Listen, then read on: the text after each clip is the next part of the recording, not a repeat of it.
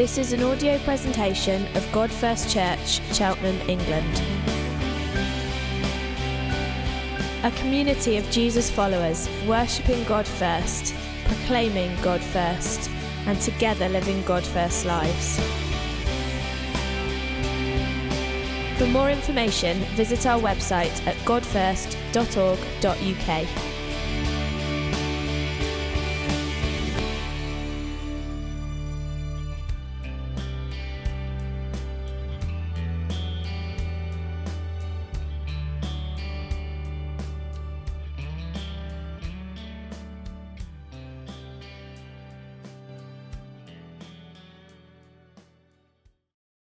Good morning, everyone. It's great to be with you. As you can see, California has brought out the grey in us. Thanks for that flattering photo. It was about 10 years ago. You need to put another one on the web. We're embracing the grey. It's amazing to be in your beautiful, is it a town? Is it a city? It's whatever it is, it's beautiful. In your amazing Hogwarts church. I just think you should just buy this school. I mean, just buy the school. Where's your faith? Just amazing. We were in St. Louis recently and went to visit a leader of a church and went to his home, and he offered me some coffee, and truth be told, I'm a bit of a coffee snob. And Americans love their sort of flavored coffee. So he offered me some flavored coffee. I don't like to show that I'm a coffee snob. So if they do that, if they offer you the hazelnut blend coffee, you just ask for the tea. And so I asked for the tea. And I mean, it turned out that he was the most amazing tea aficionado. And he produced this London tea merchant oolong tea. And he said, "You got to try this tea." And he had a magic tea maker. And the tea from the London tea merchant was called the Naughty Vicar. And not being a very naughty vicar, I said yes. And I'll have some. And it was actually delicious tea, absolutely delicious tea. I said, "This is the best tea I've ever drunk." And so I got back home to California a couple of days later. And thank you, Amazon. This magic tea maker with the Naughty Vicar tea arrived from this man. So I was fascinated by this, and it said London tea merchant, and I wanted to know where this oolong tea came from and how it was made. And so I went online. I wanted to see whether it was fair trade tea. Is fair trade tea even a thing? I'm not sure, but it kind of left a lot of gaps in terms of the how of this Naughty Vicar tea. But there was a who, and the who was this British couple that had come to America, and they existed. Their who and their why was that they existed to teach Americans to how to have a good cup of tea. Amen. That was who they were, and that was the reason they existed. And there was also the sense of like, well, this is the way you drink this properly. And I got enough directions to make an incredible cup of tea. So now I am a London tea merchant kind of fan in California, teaching my friends to drink good English, have a cuppa, mate. And anyway, that is a little bit about tea, but it connects to Genesis, because I'm going to teach out of Genesis. And Genesis is a how book. It gives us something of the how of the creation of the universe. And we know that the universe was created by a word, the word of God's power. Nothing was created that he did not create. But there's some gaps, there's some mystery in terms of the how. And great Christian people throughout the ages have disagreed on the how of creation. We believe that Genesis is not a myth, it's an account, it's a historic account, but it's not a science textbook. And so there are some gaps in terms of the how, and there's plenty of room to disagree on the how of creation. But what you find is that Genesis is very much a who and a why book. Much like the website for the Naughty Vicar tea, you found out who the people were and why it existed. And I want to talk to you out of Genesis 2 and 3 about our why. Our why. Why do we exist? What's our purpose? What's our reason for being here? And it's so vital that we understand our why. We so easily forget our why. Viktor Frankl, that Jewish Holocaust survivor, said, if we understand our why, we can live through anyhow. If you understand your why, you can live through anyhow. And the fact is that all of us were born with this mysterious confusion about our why. Why am I here? Why do I exist? Why was I created, or was I created? And there's a German theologian called Helmut Thielicke who says, every human is born like an actor into a drama. And until we read Genesis, he says, we live in a state of confusion and perplexity, not knowing who the playwright is, not knowing the beginning or the end of the play, not knowing who the heroes or the villains are, not knowing whether we have any meaningful part to play, any meaningful lines to say, until we read Genesis, he says. And when we read Genesis, we discover the who of the drama. We discover the playwright. We discover that we came from the playwright and that we are going to the playwright. We discover that there are heroes and villains. And we discover that we have a meaningful part to play and meaningful lines to say in the play. We discover that this playwright loves us so much that he writes himself into the drama. And that's the beauty of Genesis. What is our why? What is our why? The big idea of this passage is that our why is that we were created because God wants to dwell with us. Now, there's more than that. We are image bearers. We're called to cultivate God's image. We're called to have dominion. There's much in Genesis, but the chief why is that we were created to dwell with God. And church leaders throughout the ages have landed on the central why. The Scottish Westminster Confessions say this, that the chief purpose of man is to glorify God and enjoy Him forever. Amen. And is that just a good idea? Is that just a fanciful idea? Well, actually, we find it hidden in plain sight in Genesis, that our chief why is to dwell with God. So let's go there, Genesis 2, 1 to 17, and then 3, 1 to 4. Thus the heavens and the earth were finished, and all the host of them. And on the seventh day, God finished His work that He had done, and He rested on the seventh day from all His work that He had done. So God blessed the seventh day and made it holy, because on it God rested from all His work that He had done in creation. These are the generations of the heavens and the earth when they were created. In the day that the Lord God made the earth and the heavens, when no bush of the field was yet in the land, no small plant of the field had yet sprung up, for the Lord God had not caused it to rain on the land, and there was no man to work the ground. And a mist was going up from the land and was watering the whole face of the ground. Then the Lord God formed the man of the dust from the ground and breathed into his nostrils the breath of life. And the man became a living creature. And the Lord God planted a garden in Eden in the east, and there He put the man whom He had formed. And out of the ground the Lord God made to spring up every tree that is pleasant to the sight and good for food. The tree of life was in the midst of the garden, and the tree of the knowledge of good and evil.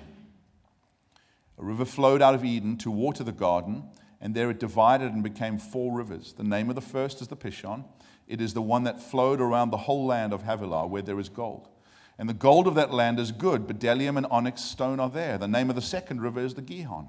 It is the one that flowed around the whole land of Cush. And the name of the third river is the Tigris, which flows out of Assyria. And the fourth river is the Euphrates. The Lord God took the man and put him in the Garden of Eden to work it and to keep it. And the Lord God commanded the man, saying, You may surely eat of every tree of the garden, but of the tree of the knowledge of good and evil you shall not eat, for in that day that you eat of it, you shall surely die. Now the serpent was more crafty than any other beast of the field that the Lord God had made. He said to the woman, Did God actually say, you shall not eat of any tree in the garden? And the woman said to the serpent, we may eat of the fruit of the trees in the garden, but God said, you shall not eat of the fruit of the tree that is in the midst of the garden, neither shall you touch it, lest you die. But the serpent said to the woman, you will surely not die. This is the word of the Lord. Amen. Amen.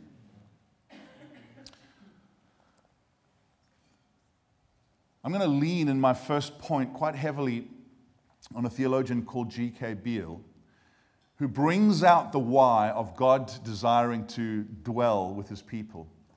And he says that hidden in plain sight in the Genesis 2 and 3 creation is that Eden and the Garden of Eden, in the middle of Eden, was actually the Bible's first temple.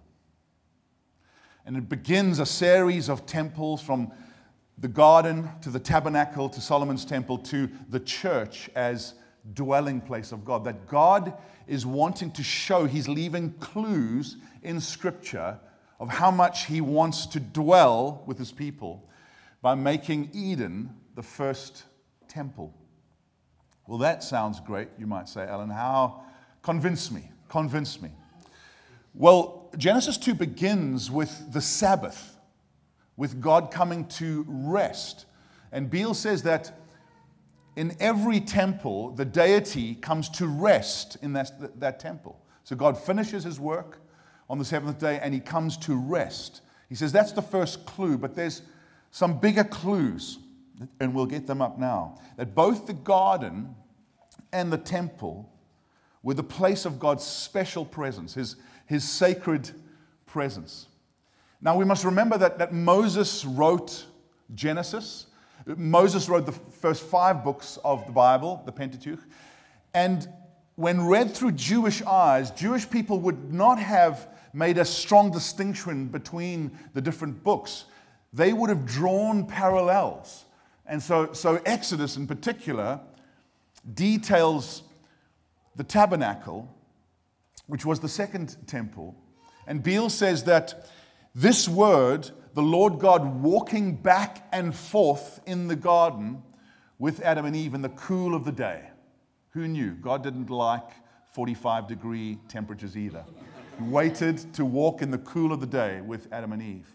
That word, walking back and forth, Mithelek, is the exact same words that God gives Moses when he says how he wants to dwell with God's people in the tabernacle.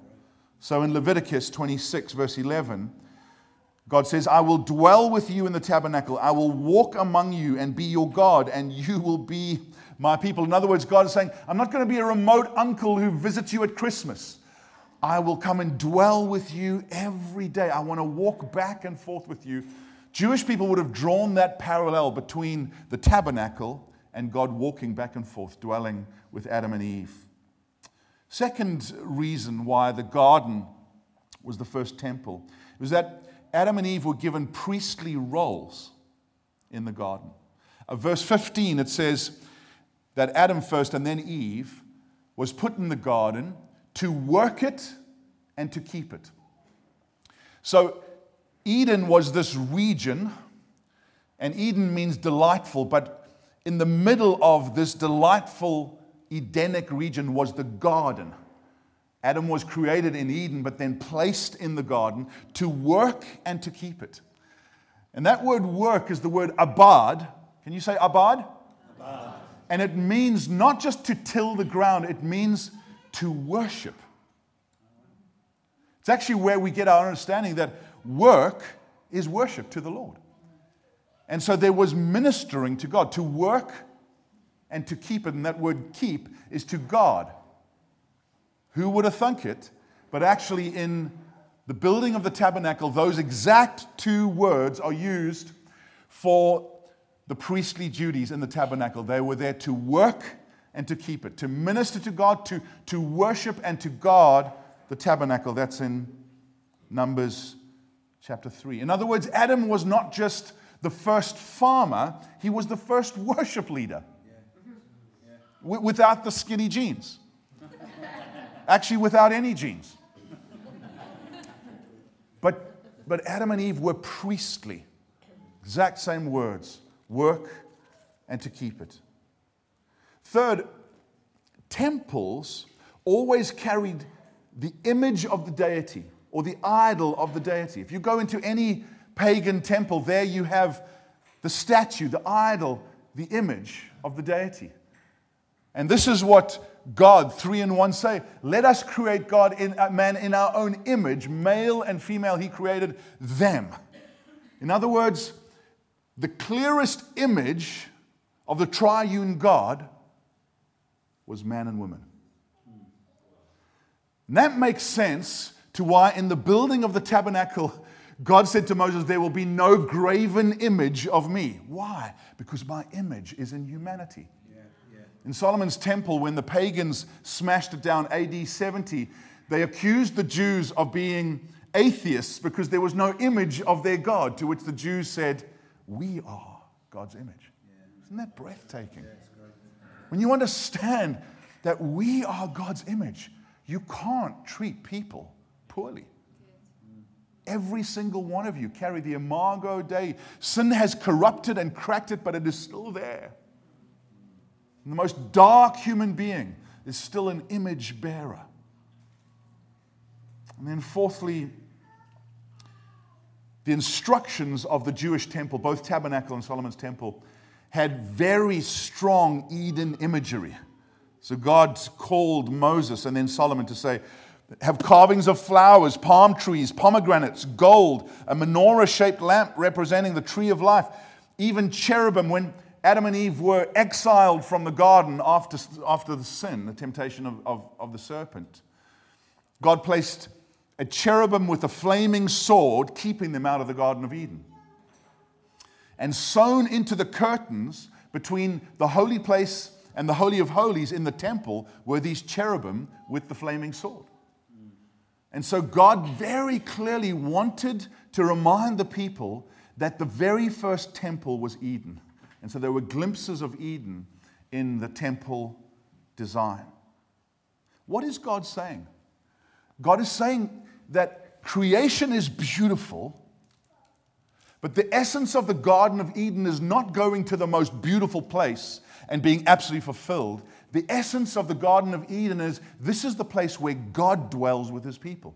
Yes. I want to just stop there for a moment because I love traveling. We go to Cyprus tomorrow, and I'm so looking forward to discovering a new place. And we've been very blessed to be able to travel a lot, but very often our kind of globe-trotter dream.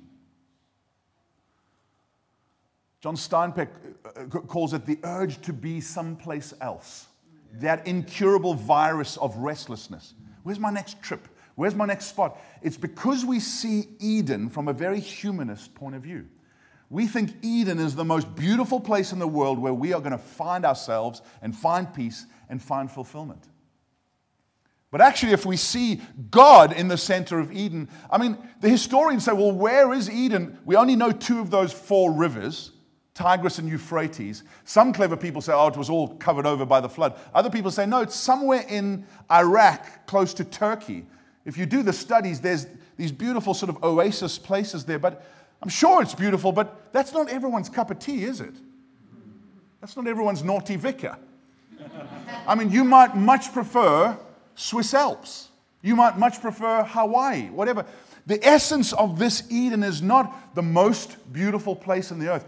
It's the place where God dwells with His people. Amen. Yes. And we need to understand in our globe-trotter dream, how many of us go there and it was great, but we actually come back a little bit exhausted. Why? Because we didn't dwell with God there.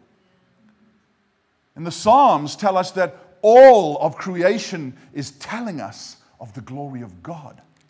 The most beautiful place, your most beautiful desired destination is just a signpost to the glory of God. Yes.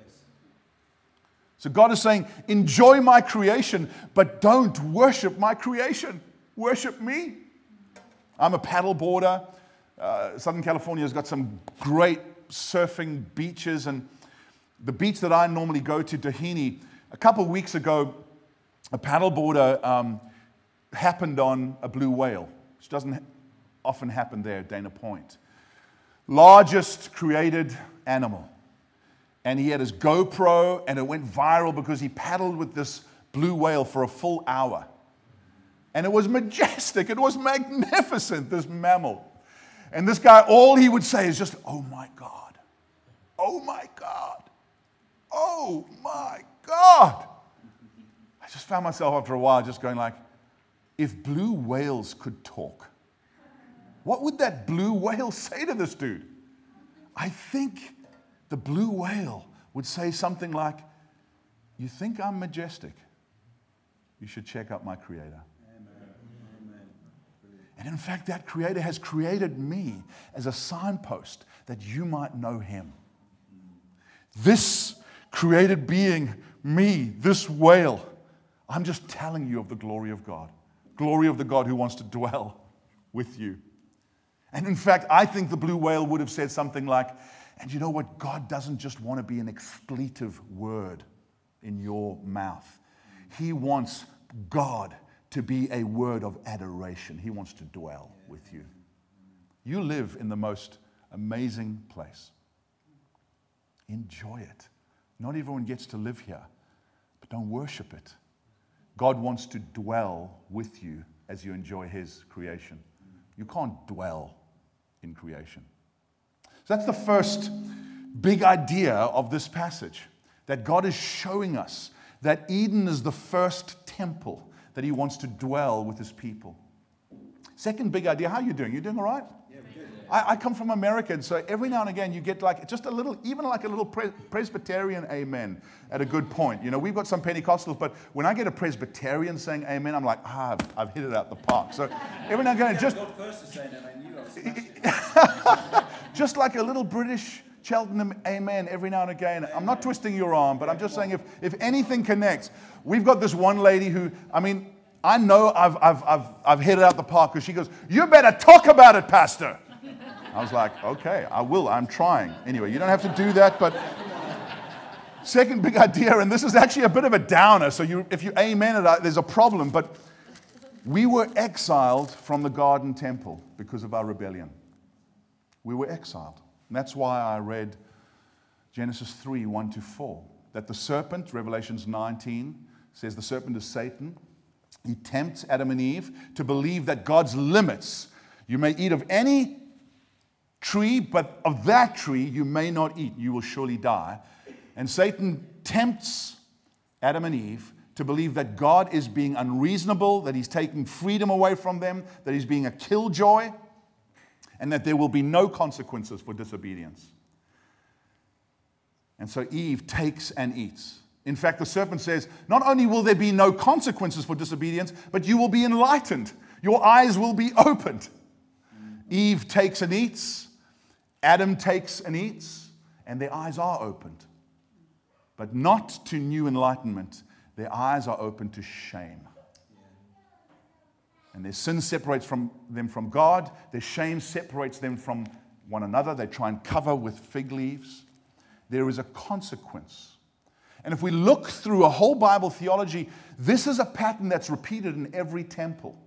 That the priests, Adam and Eve as the first priests, they're enjoying the dwelling of God, but they're tempted to rule the temple on their own terms, not on God's terms. And each time there are dire consequences where God's presence withdraws. They are banished. They are exiled from the temple. And we see that in the tabernacle, the worshiping of the golden calf. We see that in Solomon's temple through heresy, through greed, through domineering the people of God. Each time the priests want to rule on their own terms. There's rebellion. What is it about us that we want that one tree that is off limits? Even today, Satan tempts us again and again that God's limits are unreasonable. He's taking our freedom, our self-expression away from us. And if we really do eat of that tree, the forbidden fruit, our eyes will be opened. And yet the consequences are not enlightenment. They are sin and shame, separation from God, separation from one another. And we see this played out throughout history. Your culture is screaming at you that freedom, true freedom, is an absence of limits. And that is a lie. True freedom is living within your God-given limits. A fish that accepts its God-given limits of being in the water is free. If that fish defies its limits, saying, this is so limiting, I'm getting out of the water, what are the consequences? They're not freedom, they're death. And brothers and sisters, we've got to understand that the serpent is still slithering in the grass. He's still trying to tempt you to say, God is unreasonable, He doesn't understand you, He's a killjoy. That forbidden fruit will open your eyes, it will give you life, and your eyes will be open, but not to life, to shame. So we find this tragic history repeating itself.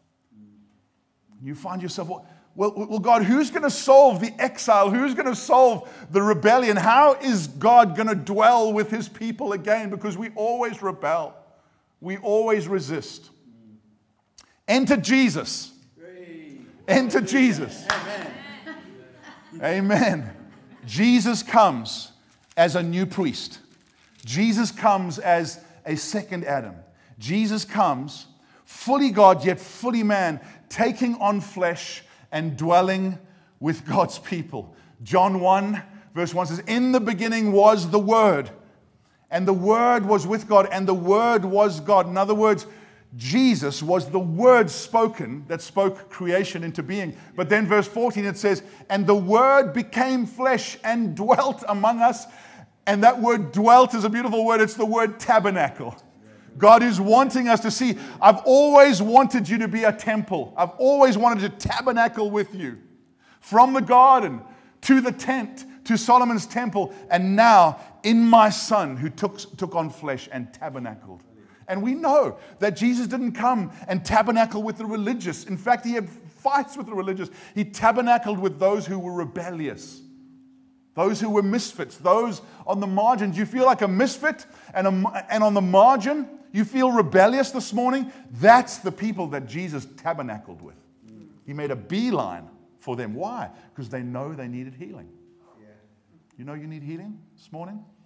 Jesus wants to tabernacle with you. The startling thing we find, Romans 5 says that Jesus is like the second Adam, or He is the second Adam, that Satan tried to tempt Jesus to. And he tried to tempt Him about a tree, about that tree, Jesus. The first Adam was tempted to eat of the tree. Jesus was tempted by Satan about hanging on the tree. You don't have to hang on the tree, Jesus. Remember when Peter came to Jesus and said, Jesus, you're going to save us, but not by a cross. And Jesus says to His friend, get behind me, Satan. Why? Because there was a snake in the grass at that time trying to tempt Him about that tree. And Jesus said, no, I will not see my Father as a killjoy. I will not see the cross as taking away my freedom. Jesus, for the joy set before Him, set His face like flint to the cross, endured the shame of the cross, and sat down at the right of the hand. What was the joy set before Jesus after the cross? It was that God's dwelling place would be with His people. Amen. Yes. That His people would be a temple. And we know Jesus came into the physical temple. First, He prophesied this thing's going to come down. And it did in AD 70. But secondly, He flipped some tables. Why? Because the priests again were rebelling, wanting to rule on their own terms. And when Jesus talked about setting up a new temple, didn't talk about bricks and mortar. He talked about a people. Yes. Talked about a people. I will build my church, and the gates of hell will not prevail against it. He was talking about His people. See, the beauty of the gospel is that Jesus dies as a substitute. He takes our sin upon Him and establishes the rule of God with His people. John Stott wrote this: the essence of sin is man substituting himself for God, while the essence of salvation is God substituting Himself for man. Man asserts himself against God and puts himself where only God deserves to be. God sacrifices Himself and puts Himself where only man deserves to be. Man claims prerogatives that belong to God alone. God claims penalties that belong to man alone. That is the gospel. Derek Kidner, about Jesus' work as the second Adam, says, the first Adam took and ate of the fruit. He took and ate, and those words, take and eat, became verbs of death. The second Adam said to his disciples, take and eat, and those verbs became verbs of salvation. In Christ, the verbs of death become verbs of salvation. Take and eat. That's just as we begin to land. Let's think about what it is to be the church as the dwelling place of God. The writers of the New Testament, the apostles, kept on referring to people as the dwelling place of God. That's why you not being in your venue should not lower your expectation that God will be here. It's not like, oh, we're not in our normal cool theater. Maybe God's not going to be here. Why? Because God dwells amongst His people. You are the temple of the Holy Spirit, says Paul. You yourselves. You are being built together into a temple in whom God dwells by His Spirit. Ephesians 2 verse 20. Each one of you are a temple. You are God's sacred place. Isn't that staggering to think about that? And then he goes on, he says, you are living stones being built up into a temple. In other words, as you go home, as you go to your workplace, as you go to your school, you say, I am the temple of the Holy Spirit. The presence of God. I am God's sacred space as I scatter. And then as you gather, you say, now we're these living stones being built together into a place where God dwells. So I could experience God in my office or my work on Monday, but there's even a greater experience of God as we gather together with other little temples. Yes, yes. Isn't it amazing that as Jesus commissioned His disciples, they didn't say, but what about Jerusalem? Because that's where you live, in the temple. No, they understood in every nation, every place, every town, every city, these little temples are being spread across, carrying the image of God. So what does this mean practically to us? Practically, I believe it first means that whatever we have experienced of God's presence, there is more. Yes. Some of you have amazing testimonies of salvation and healing and God's provision and prophetic words, and that's incredible. But God's presence should cause us to go, thank you, God, but I'm not resting on my 1995 story. Yes. There is more. If I am truly your temple, if you are dwelling here, as Howard said, the resurrected Christ dwells here by His Spirit, there's surely a current temple story. Yes. And that's what we see in the life of Moses. I mean, Moses experienced the Passover, the power of the Red Sea, manna and quail. No, that was Elijah. Water from the rock. All these incredible, the tablets of stone. And yet Moses in Exodus 33 says, God, do not send us up out of here without your presence. For what else will distinguish us from all the peoples on the face of the earth except your presence? It was Moses' distinguishing aim. He was like, Lord, thank you for the Passover. Thank you for the Red Sea. Thank you for the tablets of stone. Thank you for your provision. But God, we need to be your temple. We need the cloud and the fire today. Yes, yes. I remember growing up, my first job as a pastor 26 years ago, and I'd go to these ministers' fraternals. Ministers' fraternals are cool. It's like warm Coke and cold quiche, you know what I'm saying? And a lot of side hugs, you know? But these guys would pray, and it was awesome, but the charismatics would always pray something like, oh Lord, send your Spirit, send your presence, send revival. We need it now. And the Baptists and the Methodists, and I grew up Methodist, would go, oh Lord, thank you that we have your presence. Thank you that we have already your Spirit. And I would just go, come on, guys. It's both and. Yes. It's not either or. Yes, we have God's presence. We are saved. We are secure. God is in covenant with us. He's never going to leave us or forsake us. And that's a beautiful anchoring truth. Yes. But there's more. Yes. So what is it to be anchored in the truth of the gospel and yet have Moses' heart for more? I think that's the first application of this. I'm so glad you gathering on Wednesday Cry out for more of God's presence. That's not saying He's not here. We know He indwells us. But actually, He wants us by His Spirit to have a now understanding of His manifest presence. There are times when God feels far away, and then we need to lean on His Word and lean on His covenant. But actually, He doesn't want you to live there forever. He wants to interject and interrupt and remind you that He is alive and on the throne. Yes. We had a guy who visited us about a month ago, and he came. We planted a church in Thailand 6 years ago, and a couple came back to visit us from Thailand, and the wife's brother, who lives in San Francisco, which is about 400 miles away, he wanted to come to Disney, so they were going to Disney, so he just joined them for church the next day. He's an agnostic, and but he said, "Yeah, I'll join you in church." I preached on that day, and I noticed him weeping as I was preaching, and I hadn't met him. I had a coffee with him. I noticed he didn't go to break bread. We talked for a while, and he had questions. He went home, and over lunch with his sister, he said, "I don't know, I can't stop crying." And she said, "Well, what was it?" He said, "I'm not sure." She said, "Was it the music?" He was like, "Yeah, the music was good, but it wasn't the music." Was it the preacher? Well, he was okay, bit of a funny accent, but I don't think it was him. And so the more he spoke, the more she said, Oh, I think you're talking about the presence of God. You felt the presence of God. He was like, "Well, yeah, I think so. Like, tell me more about that." They had this conversation. He still doesn't know exactly what he believes, but he says to her, "I know you're going back to Thailand, but do you think it would be okay if I flew back down next weekend for the next..." And there he was, the next Sunday, flew back down, weeping. And then he went to one of our pastors for prayer. He said, I don't know what's going on. Now, I don't think he's crossed the line of faith yet, but that's the presence of God. Yes. The presence of God's story. Yes.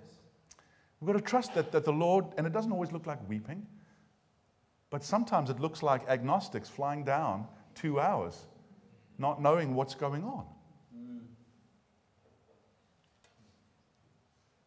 I think the final application I want to leave you with this is that this is not just about the gatherings of people. It's about the scatterings of the people of God. And the presence of God commissions us into difficult places to cultivate life.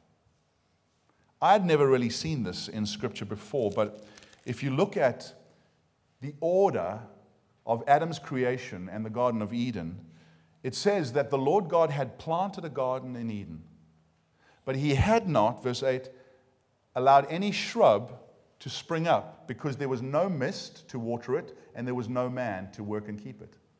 I don't know if you'd ever seen that. And then it says, and the Lord God put the man in the garden and caused the trees and shrubs to spring up. You see the order there? I don't know about you, but I always thought of the Garden of Eden when Adam was placed there as this lush jungle. But according to the order of Genesis, it was a dust bowl. It was like a plowed field with no green, planted with Eden potential, but a dust bowl. And the Lord waited until there was a man there, and then He watered it and caused it to spring up. I don't know about you, but that excites me. Yes. Because very often in life, where we live, where we do relationships and work and ministry, and where we plant churches and where we want to set up businesses, we're just looking for the Eden. Where's the most lush place? Where's the most moral place? Where's the most inviting place? And I'll go there. We in California have a lot of people leaving to places like Texas and Tennessee because it's moral there and more Christian there and more Republican there. And it's seeking for Eden, but it's the wrong picture of Eden. Eden was a dust bowl planted with life, abundant life.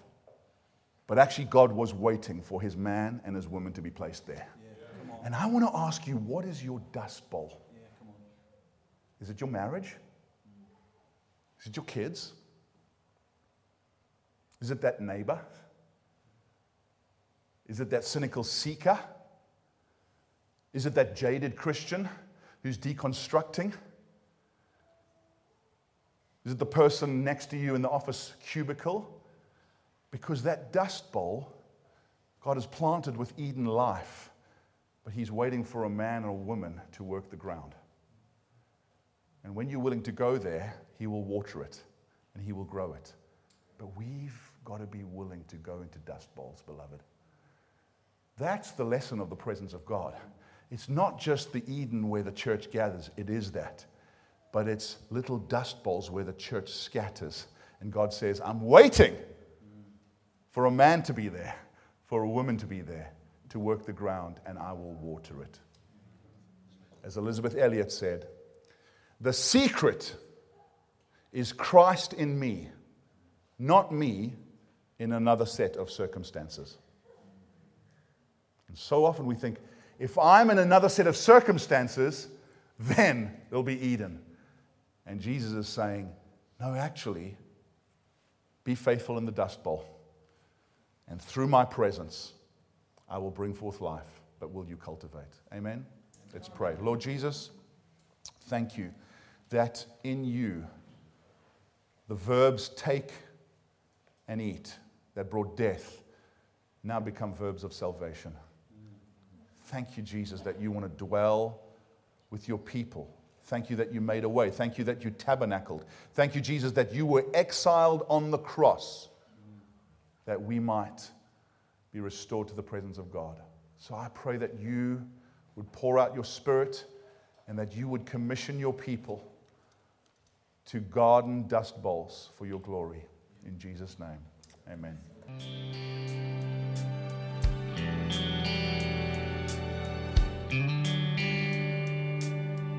For more information, visit our website at godfirst.org.uk.